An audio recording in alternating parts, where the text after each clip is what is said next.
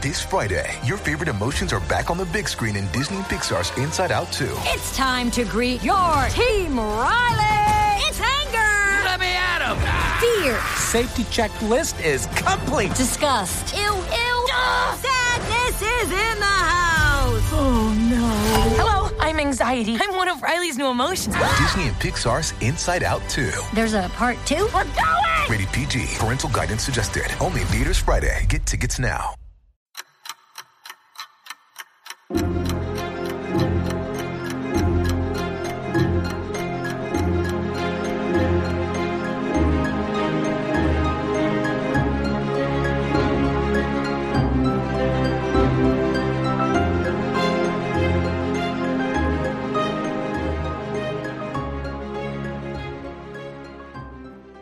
Well, welcome back to another episode of Parker's Pensies. This is a podcast where we explore thoughts in philosophy, theology, nature, and life. I love thinking about cool stuff, so come think with me. As a lot of you, the listeners out there will know, I've talked a lot about free will. I've had a lot of philosophers and theologians of free will come on and talk about it. And today is another episode of that. So lock yourselves in. It's going to be pretty sweet. I'm really excited about it. Today I have another special guest with me, Dr. Michael Preciado. And Michael Preciado is a minister in the Presbyterian Church in America.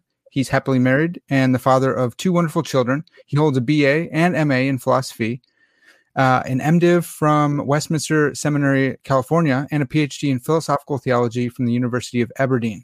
And today we're going to be talking about his new book, A Reformed View of Freedom. So without further ado here, Michael, thanks so much for coming on the podcast, man. Yeah, thank you for having me. I first came across this because we're Facebook friends, and man, your Facebook profile is like someone from Paw Patrol. That's right. Well, my son loves Paw Patrol, so I put that up for him. That's awesome. Who is that? Which one is that? Chase. Chase. I should know that from my nieces and nephews. They love Paw Patrol. So then you shared this book, and it was kind of on my radar, but I'm like, I don't know if Chase wrote a book on free will or what. And then I'm in Dr. Van Hooser's course here at TED's Providence and Divine Action. It's a seminar course. So one of our PhD students, Caleb Lingram, he did a book review of your book, and this was right after I read the Routledge book on free will, Modern Introduction. So I had a lot of this stuff in my head, and Caleb did an awesome job of reviewing your book. But all these terms kept popping up, and I thought, man, this is awesome. Someone else is working on a reformed understanding of free will with the contemporary debate in mind. So I was really excited about that. Reached out to you. You sent me a copy. And now here we are. So I'm fired up to get into it. Just real quick, maybe, you have studied philosophy, you studied theology, and you studied philosophical theology. What made you want to emphasize or specialize in free will? That's a good question. I've always had questions about free will, especially because I've been Reformed for a number of years, and obviously some of the main objections to the Reformed faith have to do with things like the problem of evil, free will, moral responsibility. How can you be free if God decrees whatsoever comes to pass? So those questions have always been of interest to me. Originally, when I did this is a version of my PhD dissertation. When I originally was going to do a PhD, I wanted to work with Paul Helm. Mm-hmm. And I had run 2 ideas by him. One was kind of fleshing out Van Til's transcendental argument. And the other one was coming up with a model of compatibilism using the Reformed confessions and the Reformed Orthodox theologians. And Helm was pretty much, he said, well, I don't know about the transcendental argument thing, but I'll do the compatibilism thing. So I was like, fine, I'll do that. I'm interested in both of them. That's awesome. Well, for those who don't know, Paul Helm is just a legend in Reformed theology, and if you can get him to be your advisor, then that's a really good thing, and it's worth that he would ask you to pick. It ended up being, though, that I didn't actually get him as my advisor. So I know. So, well, but I still ended up doing that topic. Yeah. So you were at Aberdeen. Who'd you study with there? Well, I went through Highland Theological College. Are you familiar with that? So Highland is part of. It's in Scotland too. It's part of the University of the Highlands and the Islands. But it's a newer university, so it doesn't have PhD granting authority yet. So the University of Aberdeen takes that over. So nice. I went through that college, and the main reason being, one, Paul Helm was there, but unfortunately I didn't get him. But two, I didn't have to actually live there. I could do things. It's a purely research degree. Mm-hmm. Yeah, that's really nice. So I'm looking into something like that myself. So we'll see. It's a good program. You mentioned Van Til and transcendental argument. You know, we haven't talked about this before, but now I'm on edge here. Are you a Van Tilian, or were you looking to flesh that out or attack it, or what was the purpose there? A lot of it just depends on what you mean by Van Tilian, because there have been so many times in the past I've described myself like that, and people would then say, "Oh, so you're a fideist," or "Oh, so you don't think the non-believer knows anything?" And I'm like, "Well, no, that's not what I understand Van Til to be saying." Yeah. So I believe that the transcendental argument is a powerful argument, and I've been hopeful for a number of years that somebody would pick it up and really flesh it out in an analytically rigorous way. Yeah. And I'm not aware of anyone that's done that yet. So I'd always kind of had it in the back burner of in my mind that this is something I'm interested in as well. Now, the way it turned out, I ended up going down this route as opposed to that route. Well, don't give up on that, man. We're so. A lot of my guests are on either C.S. Lewis or Cornelius Van Til. And so, we've had a couple folks on already to talk their dissertations on Van Til. And great. Yeah, so that's been really fun. So that could be another conversation. I don't want to derail this one, but we should definitely have that conversation sometime too, because I would definitely be interested in that. But so you, in laying out your view of compatibilism or semi-compatibilism, we're going to have to probably get into what you mean by those, but you pull from modern philosophers like John Martin Fisher and Mark, I've never said his name out loud, so is it Mark Revisa? Yes, that's the way I've heard it pronounced. Okay. Yeah, I never know, because it's up in here and you think you read all this stuff. But the thrust of your book is, it's called A Reformed View of Freedom, and the thrust is that Reformed theology denies the sourcehood condition, denies the principle of alternate possibilities, affirms a type of reasons responsive theory, affirms a type of subjectivist condition. Right. And then also you get into this modern debate over the bones of Edwards between Helm and Muller. And so I want to touch on all of those if we can. I think we'll have enough time here. But so your flavor of compatibilism is informed by guidance control. And so real quick, can you define what you mean by like compatibilism and then what you take to be semi-compatibilism? Sure. Compatibilism is just the basic idea that free will and moral responsibility are compatible with determinism. Okay. Then semi-compatibilism, it's the idea that we'll give, it's not quite put this way, but we'll give free will to the libertarians. And we'll still hold to the idea that moral responsibility is compatible with determinism. Okay. So, the way, in my opinion, it comes down to a little bit of a linguistic or terminological issue, because it's not as though semi-compatibilists don't believe in some kind of compatibilist form of free will. It's just they've said pretty explicitly, libertarian free will is not compatible with determinism. So if that's what you mean by free will, then we'll give you that, and we'll hold to the idea that moral responsibility is compatible with determinism. Okay, so we've talked about free will a number of times on the podcast, and I found some helpful categories of like leeway freedom and leeway compatibilism and incompatibilism. Leeway being the principle of alternate possibilities, and so you're saying that this is where it gets tricky, because I'm going to ask you. I've always used the sourcehood language to describe myself, and you say that Reformed theology ought to deny the sourcehood condition, but I think we mean different things by it. So that might be, So I think we've talked on Facebook about this a little bit, right? But so I have it in the outlines. Let me just hold my horses here. So you also talk about your view being holding to or utilizing a moderate reasons responsive theory of human freedom. So just real quickly, what's reason responsiveness?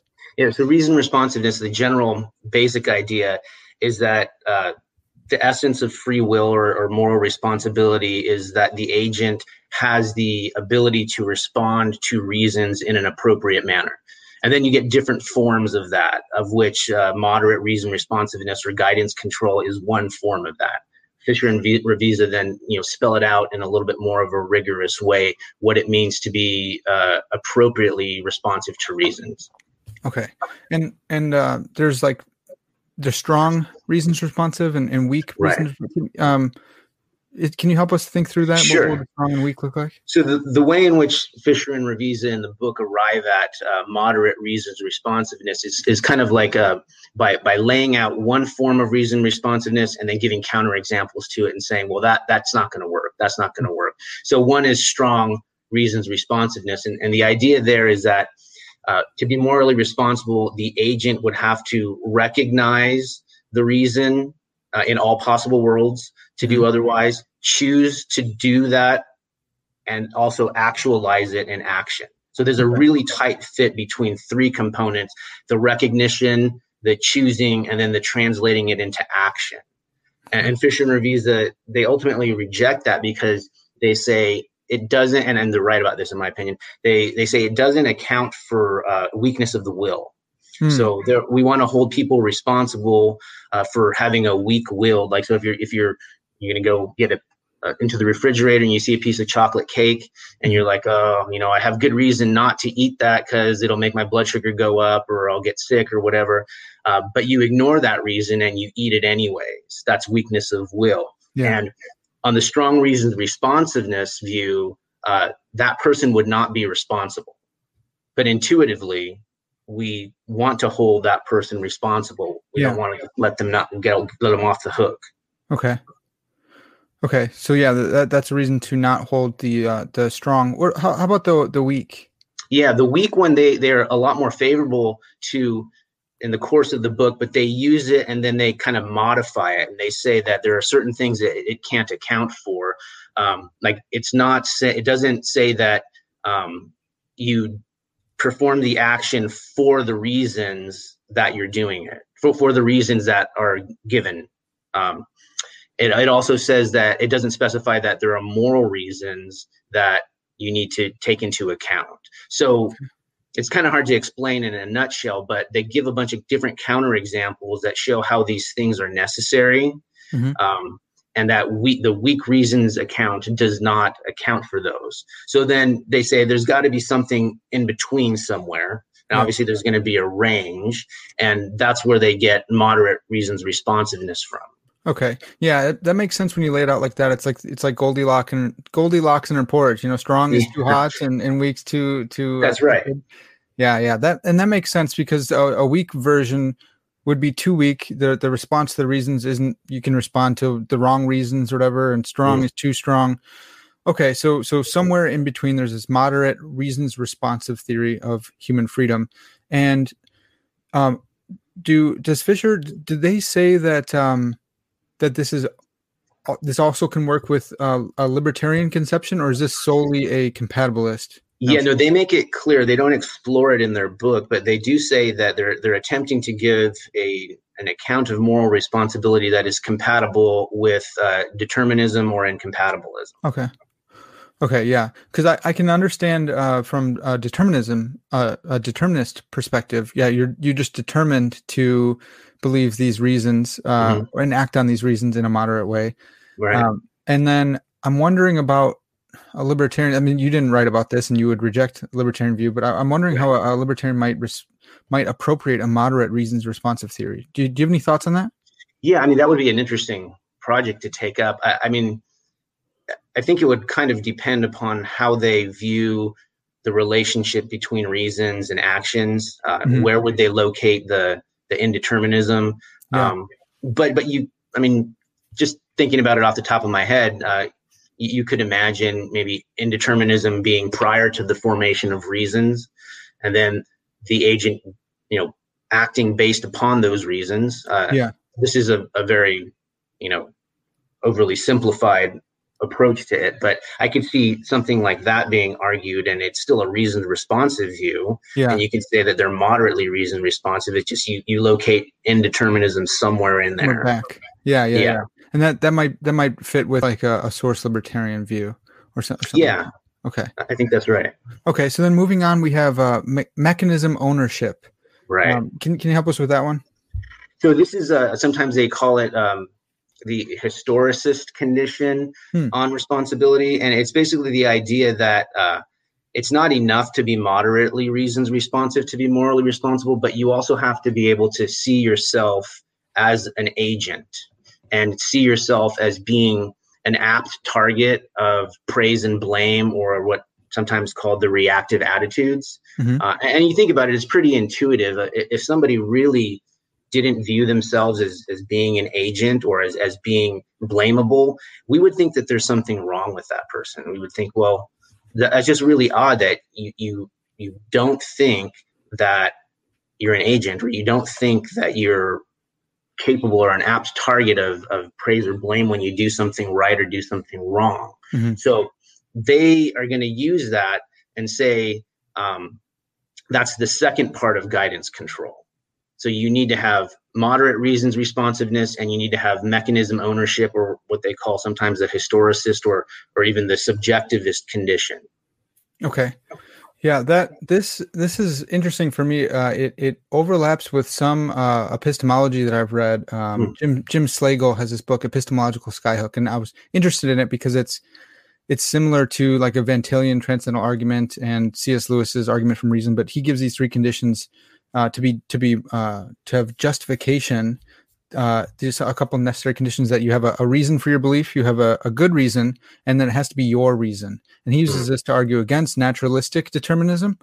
And I'm writing a paper right now showing why it is a good argument against naturalistic determinism, but not against theological determinism.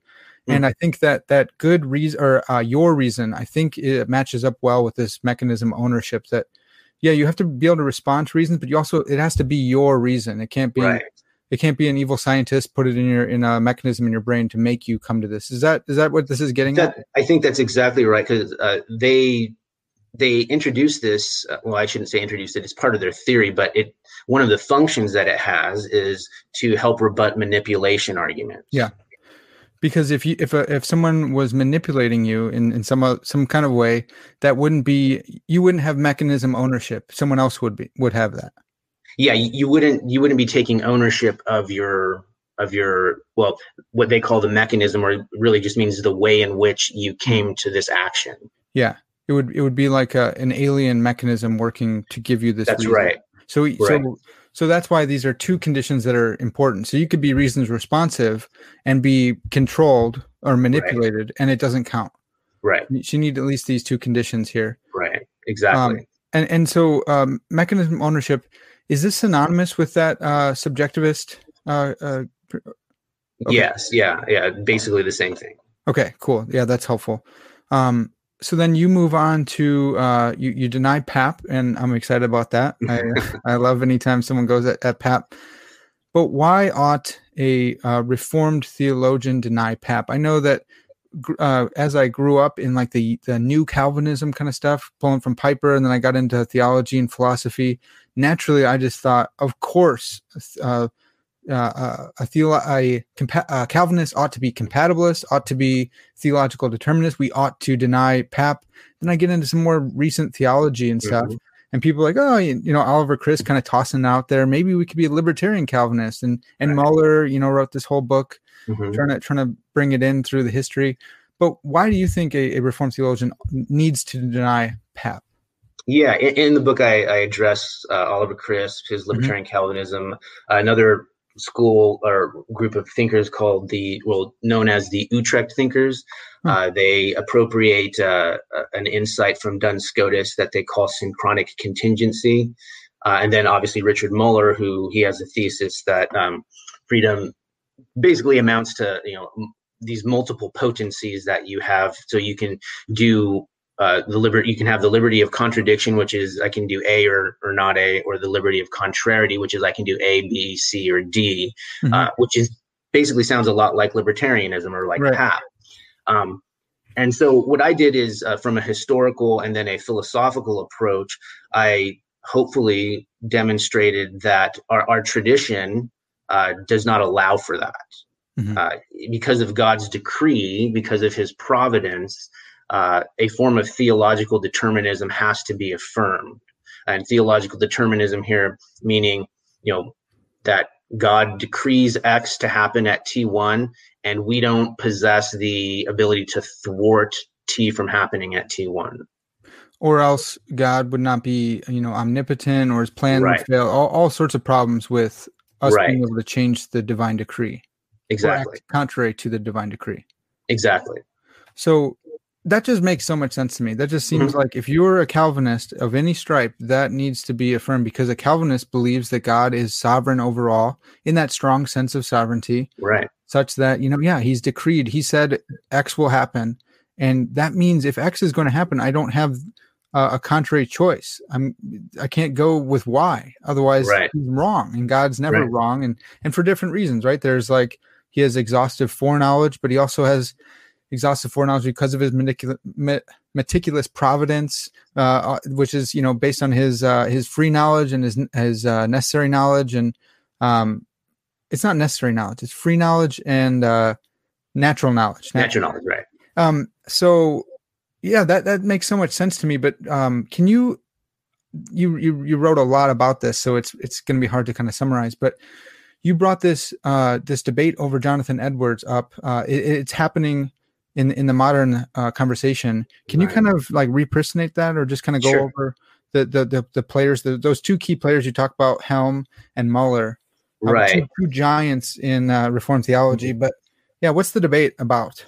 Yeah. So a while ago, I forget exactly, it might have been 2011, Richard Muller came out with a paper, and it was entitled something to the effect of Jonathan Edwards, Free Will, and the Parting of the Ways. And he made the argument that Jonathan Edwards' view in his massive book, Freedom of the Will, actually departs from the Reformed tradition.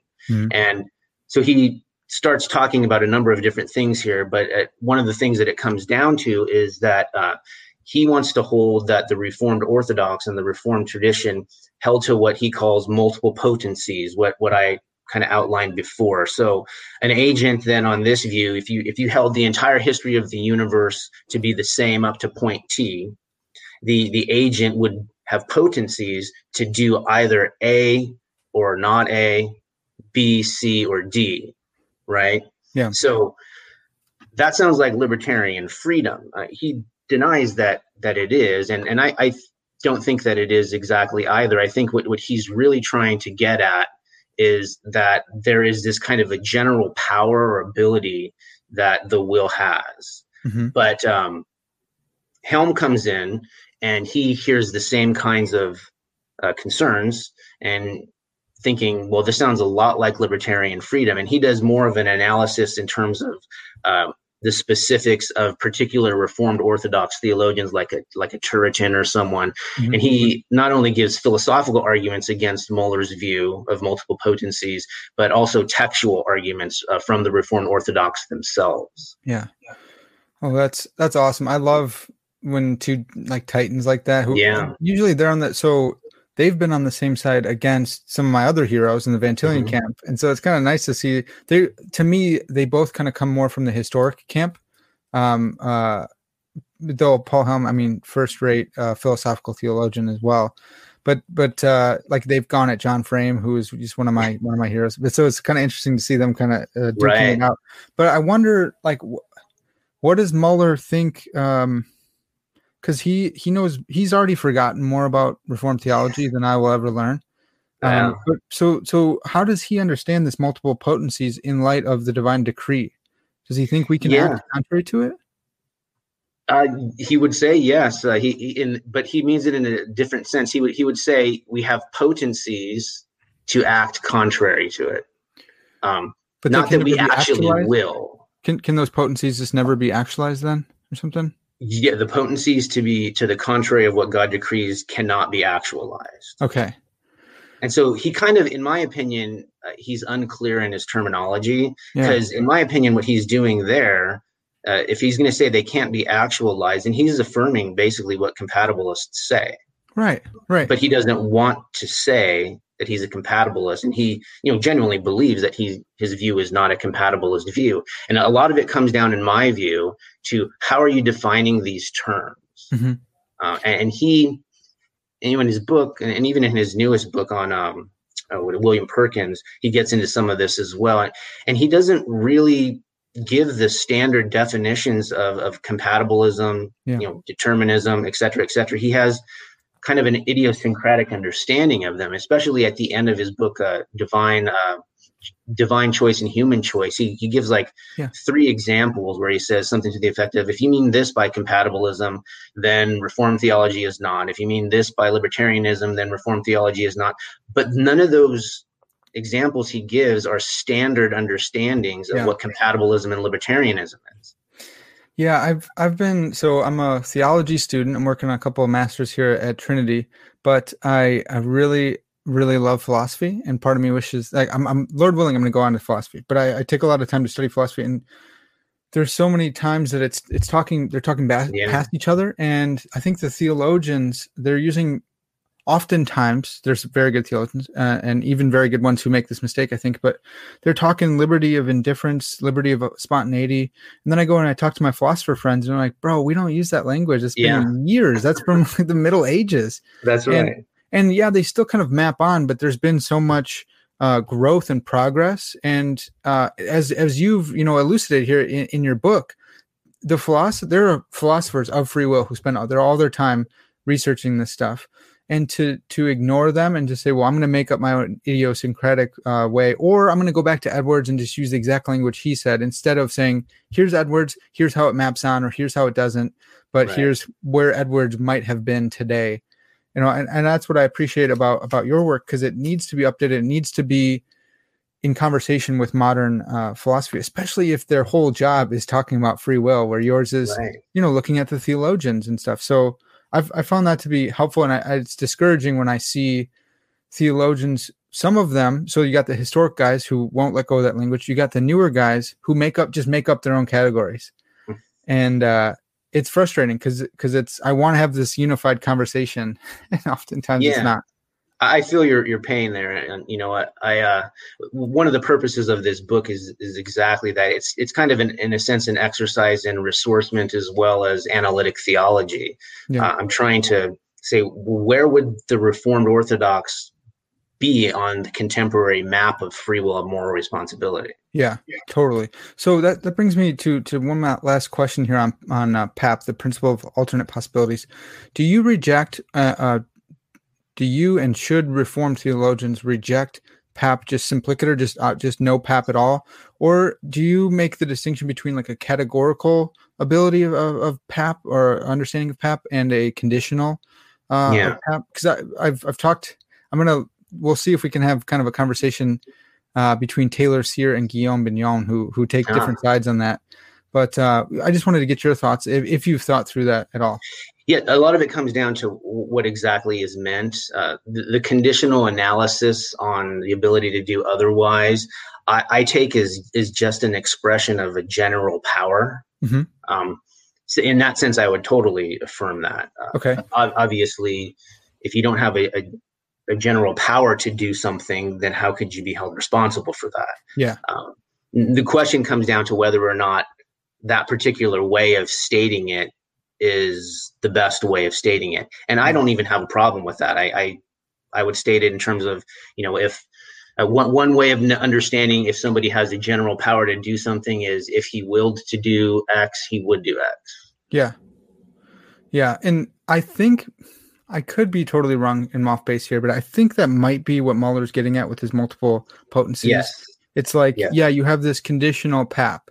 And if you could just say that would be very helpful. I understand that. I agree. We want to be fair to the historical side for sure. Just bring it up to date with us and let us know if that's what you're talking about, because then we could say yes or no, and really it's not that big of a deal, even amongst Calvinists and philosophers who some say no PAP at all, we don't need it, and they say, well, if you prove PAP if I don't know if PAP if is unique to Guillaume Bignon, but the conditional PAP, no problem. Yeah, it's all right. If you end up proving that, it doesn't destroy my view at all. So it's just an interesting debate, but I think that would be helpful for for us to be able to talk about. Yeah.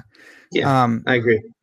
So this brings us to the sourcehood, and you mentioned this like earlier in your book, I believe, but you deny the sourcehood condition, and I've as a reformed compatibilist, I've always considered myself a sourcehood compatibilist. That it's I'm free insofar as I can act on my desires. My desires are the source, but you deny this, and I think it's because of a particular view that you are the ultimate source or something. So can you just explain what you mean by sourcehood condition? Yeah. So Fisher, in a number of his works, he'll talk about being the source or the ultimate source, and how that's incompatible with determinism. Mm-hmm. And all that basically means is that the idea of the sourcehood condition is that if you are going to be held, if you are free or morally responsible, then you must be the ultimate source of your actions.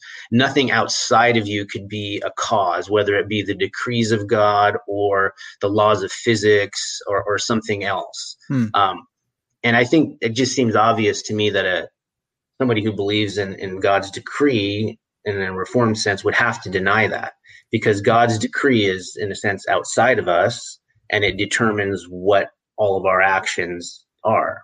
Yeah. Well, and that makes so much sense. I mean, with that definition, I would agree with you. I don't understand why they need to go with that definition, because the other stuff I've read on it is just like they believe other source compatibilists would say that you could be determined by the laws of nature and still have free will. They probably wouldn't say that, but be morally responsible, they would say. So that was interesting to me to find that they have taken a more nuanced view of sourcehood condition, and if that becomes the standard, then I'll need to deny that as well. I guess what I've thought of as sourcehood was that the desire kind of motif, that you're acting on your own desires, that as long as and you brought this up in your book, I believe that as long as you are not hindered from acting on your desires at all, then you're free to do so. Then you're free, even if you were determined by God, for sure. Yeah, you were free because you wanted to do it. Yes, that's definitely part of what the Reformed Orthodox were saying, that it's their notion of rational spontaneity or rational willingness is the idea that the rational part is what I'm calling the primitive form of reason responsive theory, and then the spontaneity part is you're performing the action in an uncoerced manner or an unforced manner. Yeah. So you're willing to do it or free to do it in that sense. Yeah. And so so if you were manipulated to do something, that's not it messes with the ownership. So it wasn't your choice. You didn't want to do it. Even if you're being forced to respond to some reasons. Look, it's not coming from you. You're not the owner.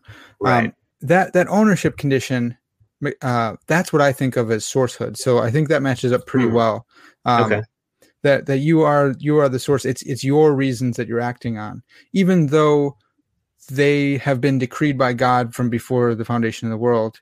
He's decreed it such that you will form that reason. And I think for me, this is really timely because I'm writing my master's thesis on the authorial analogy of providence. Okay. And so I think it works perfectly because how is it that God could, determine that I have the reasons that I have and still me have mechanical mechanism ownership? Well, because he's determined you not like a robot and not as a bad author would do, where it's just ex machina drops reasons in your head, but within the context that you live, he's decreed everything that comes to happen, that comes to pass. So he's decreed that I would choose to do this podcast with you. Right. And so, at this level outside the story, he's writing that. And within the story, I have my reasons. They're good reasons. They're my reasons. And I'm acting on them freely. I'm not being coerced. He didn't have to put a chip in my head. And I think Guillaume Bignon also talks about I know that he talks about this. I interviewed on him, a God-givenness condition. So you mentioned that.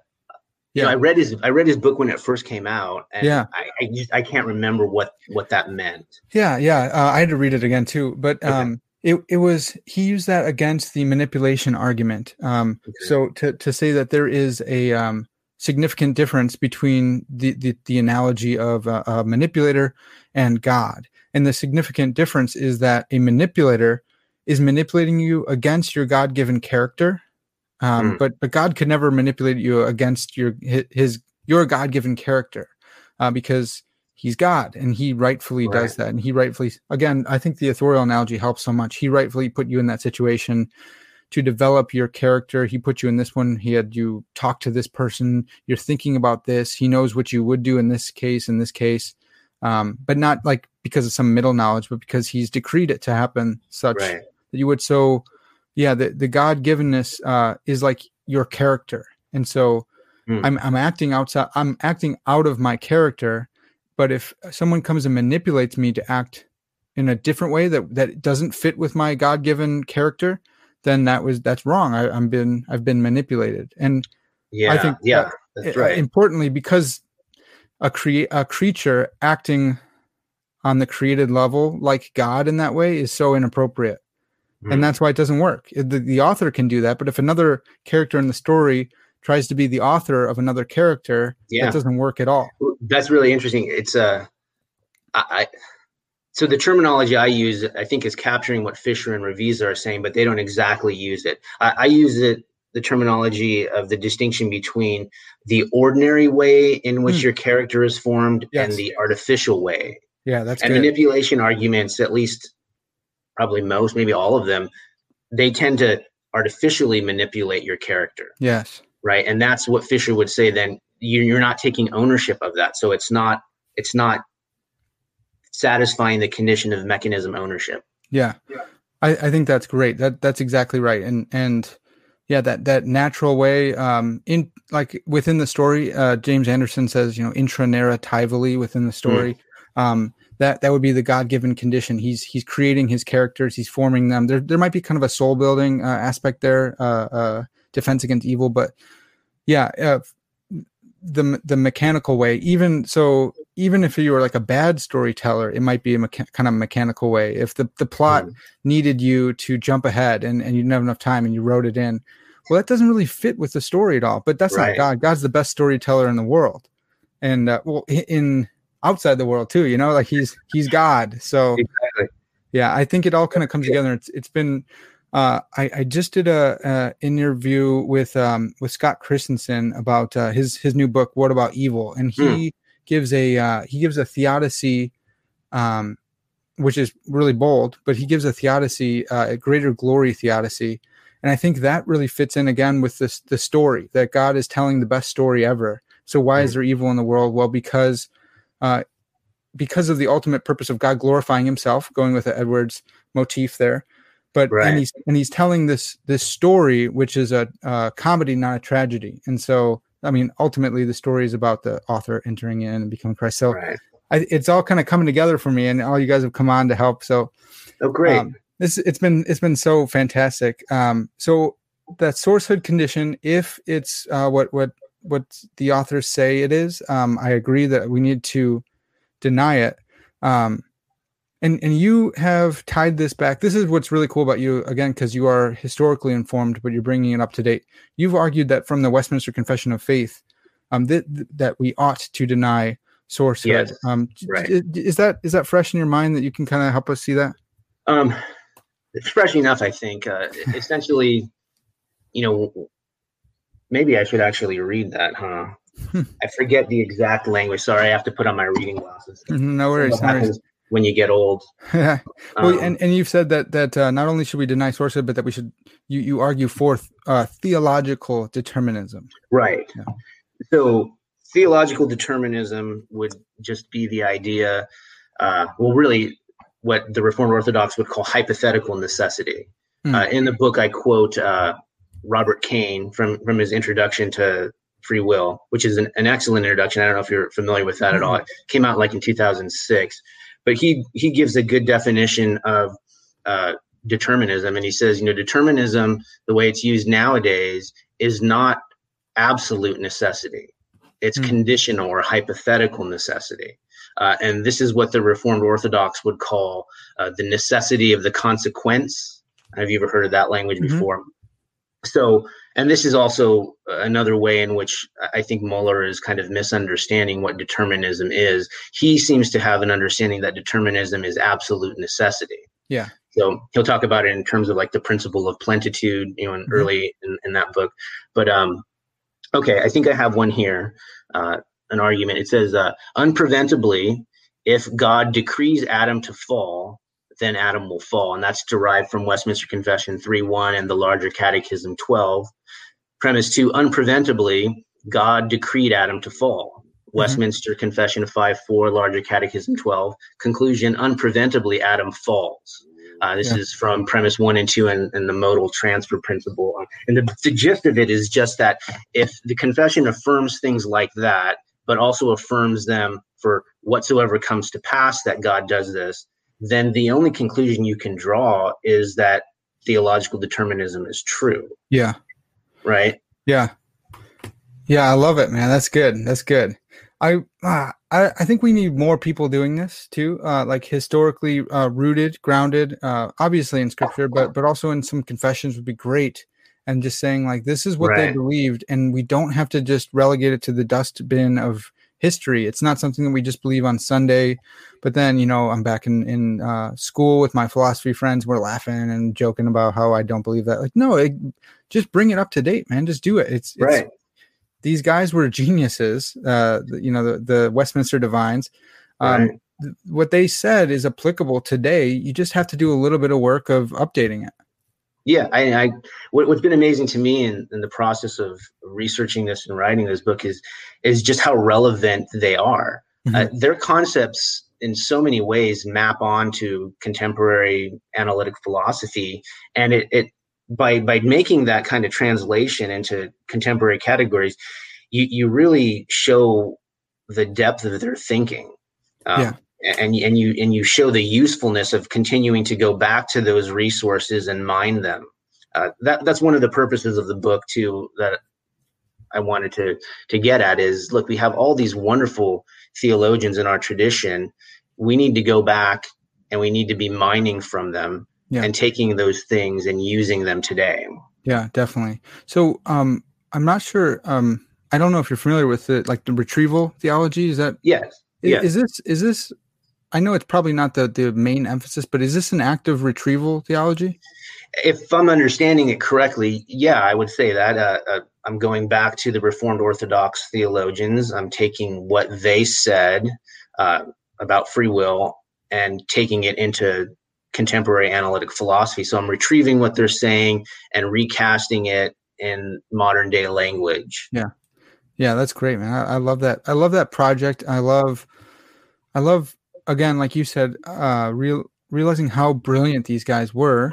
And then every now and then you find something just completely new, which there's been a retrieval of the doctrine of immensity, that God is immense. And I'm like, I've heard that before, but not really. I never really focused on it. But yeah, that's a huge thing. And it's a really cool doctrine when you start realizing it, and to think that, Turretin talks about it all the time.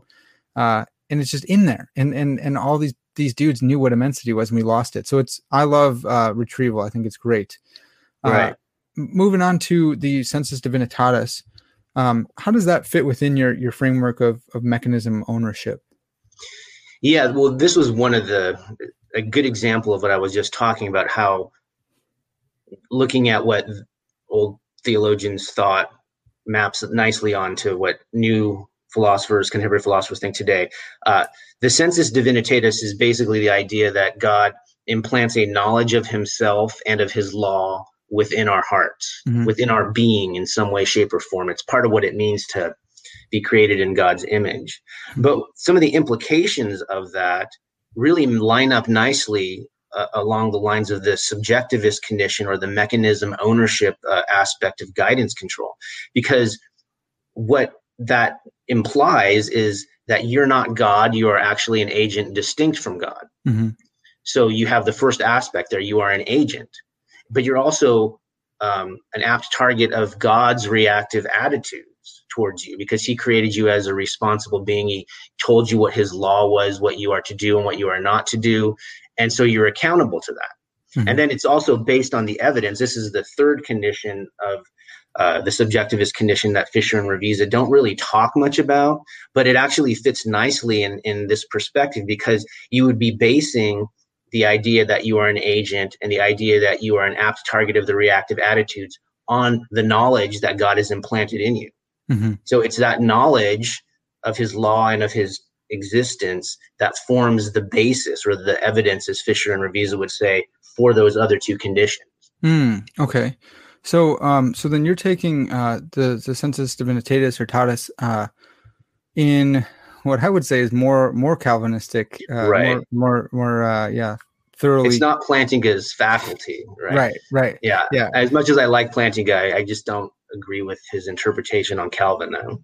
Yeah, I'm with you there. So for those who are unaware, Alvin Plantinga, super famous dude, really great scholar, good philosopher, not as good of a theologian, I'd say probably, but he has this conception of the sensus divinitatis, which is original to Calvin, but that language, but probably not the actual idea itself. I think that can be found other places, but he says that the sense is like a sense like my eyes, and so my olfactory sense or different senses like that. And so there's this sense that gives you knowledge of God, and it can be broken, and so it doesn't give you knowledge of God. But what Michael's talking about here, and I think more accurate to the Reformed tradition, is that the sense of the divine, the sensus divinitatis, is actually implanted knowledge. It is knowledge that you do have, and then that actually works really nicely with the rest of the conception of free will that you have there. That's right. Which is great. So I'm wondering, I'm putting on my Arminian hat here and thinking with the subjectivist principle there. I keep forgetting. I keep calling it principle. What's it called again? Subjectivist. They refer to it as the subjectivist condition. Condition. Yeah. Okay. So with that subjectivist condition and accountability with the divine decree, so God has decreed. Maybe this would be a great time for you to talk about like the two wills of God, because God has decreed that I will do everything that I've done so far, but He's also told me not to lie, cheat, and steal.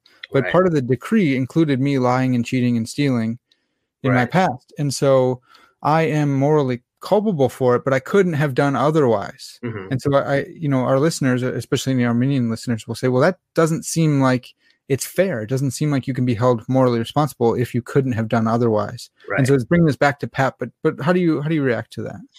Yeah, I mean, so there are a number of things. One, you can go to things like Frankfurt examples and other things that would show, in my opinion, that the ability to do otherwise in that sense is actually not necessary for moral responsibility.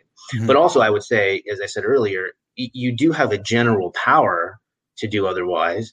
It's just you can't thwart God's specific decree. Yeah. And that really is necessary, because how can I describe this? We wouldn't hold like a brick morally responsible for not saving a drowning baby that it was just sitting there, right? So you have this brick sitting by the pond and the baby's drowning, and you're yelling at the brick because it didn't save the baby. Well, the brick doesn't have the power to get up and go save the baby, but a human being does, right? And so that is actually part of the ground of moral responsibility, is having that general power to do otherwise. Yeah.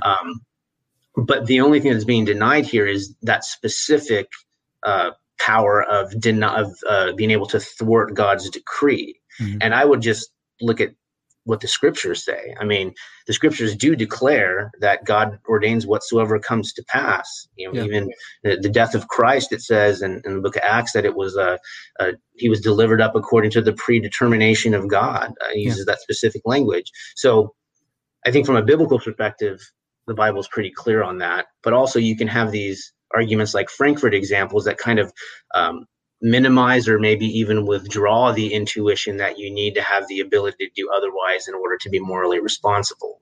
Yeah. So just the most famous, I think you've used the politician, the political one as well. Mm-hmm. You go in to vote, and let's just call him Harry Frankfurt. Harry Frankfurt is this evil scientist. He puts a chip in my brain and says, I'm going to vote for Donald Trump or whatever. And I'm already choosing I've gone in there hoping or wanting to pull the lever for Trump, but the Frankfurt wants me to as well. And so he wants to make sure that I don't choose otherwise. So I got this chip.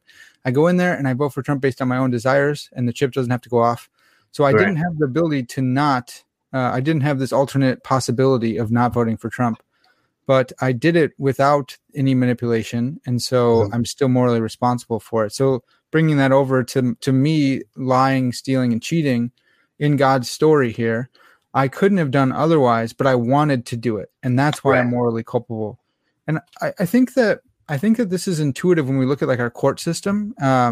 That's right. I think, Scott Christensen wrote this book, What About Free Will? And I think he talks about this here, but in our court system, we don't say, you hit this guy with your car. Did you have the ability to do otherwise? Oh, you didn't. So no, you're not responsible. No, we look at the intentions. Did you mean to? That's right. Was this intended? Did you plan it yesterday? Because that's first degree murder. But or were you drunk? Okay, well that's negligence, but we have different laws for that. Or whatever it is, impaired driving. Or were you texting? That's going to be less than drinking and driving. And the intentions matter there, right? Yes, it's basically in line with moderate reasons responsiveness, right? It's saying, what were your reasons for doing it? And do you take ownership of those reasons? Yeah. Right. And in all those cases, if you came across somebody who maybe was insane and didn't believe they were an agent, then they would give an insanity defense, right? In order to get him to not go to jail. So I think you're exactly right that it meshes very nicely with that. Okay. Yeah. And then, with hitting someone with your car, if someone hits your car and then you hit someone, again, it's like, you're not even culpable at all because it wasn't your reason. It wasn't any, it was just cause and effect there. Wow, that's really helpful. So, we talked about how guidance control is compatible with Reformed theology, but is it the only model that's compatible? Like, ought every Reformed believer hold to this guidance control? As they reflect on philosophy. I know that Grandma Susie is not going to probably hold maybe she will. She's pretty smart. But, exactly. Yeah, what do you that's think? A great question. Well, it's one of at the beginning of the book, I kind of give a little bit of an explanation as to why I called it a Reformed view of freedom as opposed to the Reformed view of freedom. And the idea there is that once you deny the source condition and the alternative possibilities condition, you're now in the realm of compatibilism. And there's a number of different compatibilist views out there that would be compatible with Reformed theology. I picked Fisher and Revisa's model because it's probably one of the more highly regarded. Even libertarians will say, "Oh yeah, they did good work, Fisher and Revisa." So I picked that, and I like it. I think it's an interesting theory. I mean, I'm sure there needs to be development and tweaking in various places. I'll leave that to other people for the time being to do that. But no, they don't have to hold to guidance control. It's one possibility amongst many. So there's freedom, and there's a number of resources that are available, which is another motivation for writing the book, because I wanted to show theologians in the Reformed tradition is, look, there's this pile of literature out there that is just waiting to be mined. So let's get to work doing that and seeing how we can use that to construct models of freedom. It's interesting. I didn't originally intend to write this particular book. I intended to write a book developing a model of Reformed freedom, which is probably going to be the next book. But then I realized that people are actually questioning whether or not Reformed theology is determinism or compatibilism. So I thought, well, this needs to be done first and establish that and the compatibility of this literature with Reformed theology, and then move on in the project. Yeah. And lest anyone be confused right now, Michael said, is Reformed theology determinism or compatibilism? Like, in one sense, yes. It's theological determinism, but we still have we're still morally responsible, and so this distinction might be drawn out between like Calvinist and hyper Calvinist, and I don't know how many hyper Calvinists are still out there anymore. I try to unfriend them as much as possible, but that's the view that like, we're not morally responsible. God has completely determined everything. We don't have any free choice or anything like that. And that's okay. And so, he's just in control, and it's a really, really, really high view of God, which is cool, but it's high to the point of actually like damaging Christian theology, and a theology of humanity or anthropology as well. So revealed anthropology. If anyone is hearing that noise. That's my frog. I have a bullfrog, and every time he's croaking at me right now. So it's not any biological thing from me. But so, Michael, I want to finish up with this question. This is from Caleb's review, and I thought it was a good question. Good question. He says, so what problems does guidance control help address in Reformed theology? Yeah. Well, one is just the problem of us being irrelevant in the contemporary scene if we're not going to kind of start updating our language into contemporary categories. Another is, I think there is promise there for manipulation cases. This mechanism ownership condition and historicist view, it does seem to have promise. I mean, I don't know if you're familiar with the like the hard line approach and the soft line approach to manipulation cases. I mean, I ultimately still think at this point that we got to have the hard line approach right there for us, because it might be the case that the soft line approach might fail. I don't think I've seen it fail yet. And what I mean by that is I don't think I've seen a manipulation case that does justice to guidance control and then brings about the intuition that you're not morally responsible. Even Fisher's, maybe about 2 or 3 years ago, wrote a response to Paraboom's 4-case manipulation argument. And his argument was basically, look, you left out mechanism ownership. And so you're not even touching my position. And I think that he's right there. I mean, he did a lot more analysis than that, but that was one of the main responses. So I do think that might hold out some promise in terms of dealing with manipulation cases. Yeah, that's really helpful. And again, to get that cash value, you need to be reading up on arguments against theological or determinism, which would apply to your theological determinism. And so if you haven't, and this isn't against Caleb at all or anything like that, but for someone who's saying, well, what good is all this? Well, it's good because you need to be, it helps you stay up to date. Well, I don't care about being up to date. Well, okay, then that's cool. But like, if you want to be witnessing to folks, if you want to be theologically informed and philosophically, rigorous, if you want to be reaching the culture, you need to know, like, how does my position translate over into different languages? If I want to contextualize the gospel in the inner city, I'm going to learn the language they're speaking. If I want to contextualize the gospel in my theology to philosophers, I need to know the language they're speaking and see how it translates over. You do that in a new culture. And so you do that in this culture as well. So yeah, I think that's a great point. I'm sure there's others as well, but I think that's helpful to say, look, someone can bring this manipulation argument against Reformed theology, and just it's gonna hurt if you don't know how to counter this. And so this guidance control is a great way to preempt that and to further elucidate your position and make it believable, make it compelling for non-believers, for other non-Calvinist believers. So that's great. That was a great answer. No, thanks. Yeah. So, Michael, as we close up here, where can people find out more about you, more of your stuff? You got a whole website thing going. Yeah, I have a website that I had intended to actually use more than I actually have. At some point in the near future, I plan on doing that. But the website is just michaelpreciado.com. And you have a little blurb up there about me. And I think it's Paul Helm's foreword to my book. At one point, I was going to do a podcast as well, and I still might eventually end up doing that. Things have been pretty busy lately, so I haven't had a chance to do some of the things that I had intended to. So yeah. How about your book? If someone wants to go and get your book, where can they get that? I mean, you can just get it on Amazon. Amazon.com is called The Reformed View of Freedom, The Compatibility of Guidance Control and Reformed Theology.